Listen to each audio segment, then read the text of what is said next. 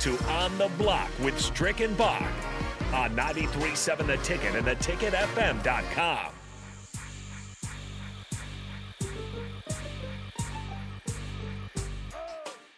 Well, gentlemen, something very cool happening today during this spring game is the Nebraska student radio station KRNU has an all-female broadcast crew for the spring game.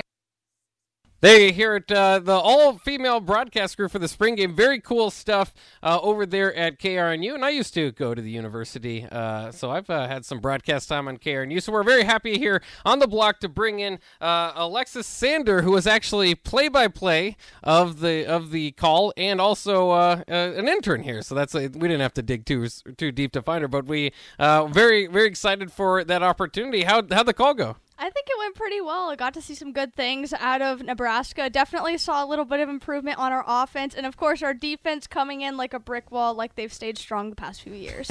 Yeah, it did look pretty cool. And it's just kind of cool to be a little bit of part of history over there at KRNU. Did you have some pregame nerves before calling a game? And this is regardless of the female-male aspect of it, but there's always a little bit of nervousness that maybe you didn't prep quite enough. Or the game format was also strange. Well, we didn't find out about the new game format until Friday, like everybody else, so that was just a slight stress, but we had that pretty much figured out when we got there on Saturday. All of us had all of our notes and everything out, but I'm not going to lie, I woke up that morning, I felt a little nauseous, and I was like, I'm about to go call the Husker spring game. This is interesting.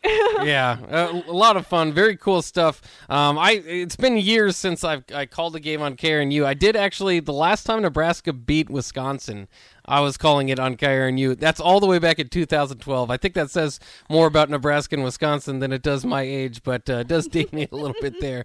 But it's very cool. We're glad to have you aboard, and obviously Alexis helps us out here all the time, Mondays and Fridays. So hopefully we can carve out a spot for you to talk a little bit more. We'll use your talents here on the block. We just wanted to go ahead and give you a shout out.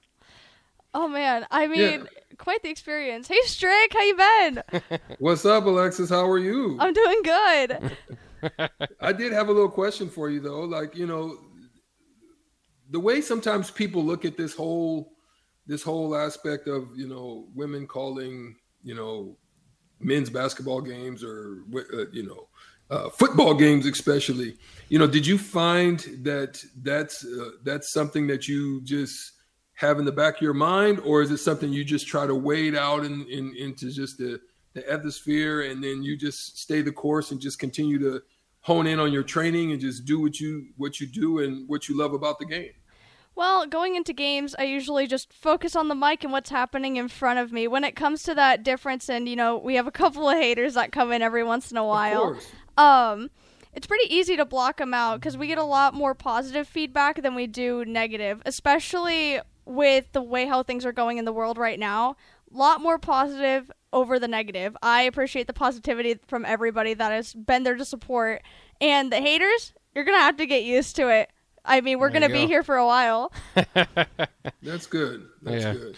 Yeah, I just say just stay encouraged, just stay the course. And like you said, just focus on your material, focus on what you see, and call it how you see it, and that'll just take care of itself in the end of the day. So kudos to you. Thank you. I appreciate that. Yeah, and for what it's worth, too, this is she wasn't just selected to be the play-by-play announcer just because they threw darts or something. You got a lot of experience doing this stuff, huh? Yeah, I do. I've been doing this since I was 15 years old. I'm pushing 21 now, so a little over 5 years in the field so far. Yeah. Well, it's a lot of play-by-play involved there, too. So, what types of games, like, and this is not gender-centric, but what type of games do you enjoy? Your top three. What are your top three games that you enjoy calling, where you feel like the action you really enjoy getting into? What would you like calling, and what do you enjoy calling as you see it? Well, I started in basketball, so that's kind of where my heart is with that. Okay. Got really involved with volleyball over at UNK, so I really enjoy being behind the mic for that. I really do. I've made a lot of really awesome friends, and it's good seeing a team kind of build themselves over the past few years and gaining new incoming players and, transfer players and things like that.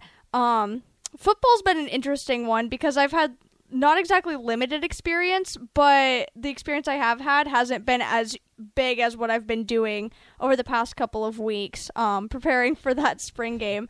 It's mostly just been, some commentary here and there with the guys over at UNK in the booth. Or, in high school I did some PA for junior high football, just little things. But overall, I'd probably have to say basketball, volleyball. Football would come in at 3, but I'm sure that'll hit that number 2 spot after a while.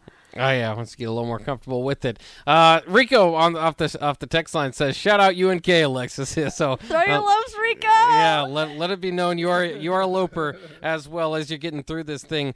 So very cool stuff there. Do you have a hot take? I think we were debating earlier. Is Chuba Purdy now your favorite to be the number 2 quarterback coming out of the spring game? Not number 2. I'd say number 1. Yes, I saw Casey Thompson out there on that field. I'm going to be brutally honest about this. We saw just a glimpse of Casey Thompson, but to be honest, he just looks like another young Adrian. But as as I was looking at Chuba Purdy and Matt Masker, I think those two are going to be one of the 2 options. Specifically Purdy, because he knows how to run, and he also has a heck of an arm on him. He knows how to find those gaps. He knows exactly where to get the ball to. If he needs to run it, he can run it. He is fast. He is on point, and he kind of has the plays already written in his mind before he even makes them happen. I was disappointed he slipped there. He was going to get a big run in that game. So maybe we could get your call on that because that was disappointing. But, knowing how to make the radio debut too here, a hot take that maybe Purdy might be the starter. Maybe we'll see in the spring. And you heard it right happens. Here on the block. Yeah. Yes. Yeah. Straight out of Alexis. So there we go. Once again, Alexis Sander, congratulations. First all-female radio football broadcast call for KRNU over the weekend. Sure was a pretty cool experience, and we look forward to hearing more from you, and we'll bring you on the block once in a while too for making the trip. Thank you so much. All right, there she goes, Alexis Sander. And unfortunately, it is time for us to go here on the block. Again, we've had a wonderful day talking spring football and NBA playoffs. Of course, the playoffs will continue or actually start, so we'll be talking about that plenty over the next several days. Ticket Weeknights, as always, is en fuego, on fire, and that's coming up next. Nicole will jump in, and she usually has a really good group of guests, so we'll kind of see how that plays out. Strick, any parting words here on a Monday? NBA playoffs is jumping off. So, obviously right now it is a crazy time. We still don't know how USFL is going to go. So in a NBA basketball playoffs is the best thing popping right now until Nebraska baseball gets it going. There we go. We'll be cheering for the Huskers, as always, GBR. And we'll be back tomorrow throughout the rest of the week here on the block. Otherwise, have a good weeknight, and don't touch that dial. Take a Weeknights coming up next.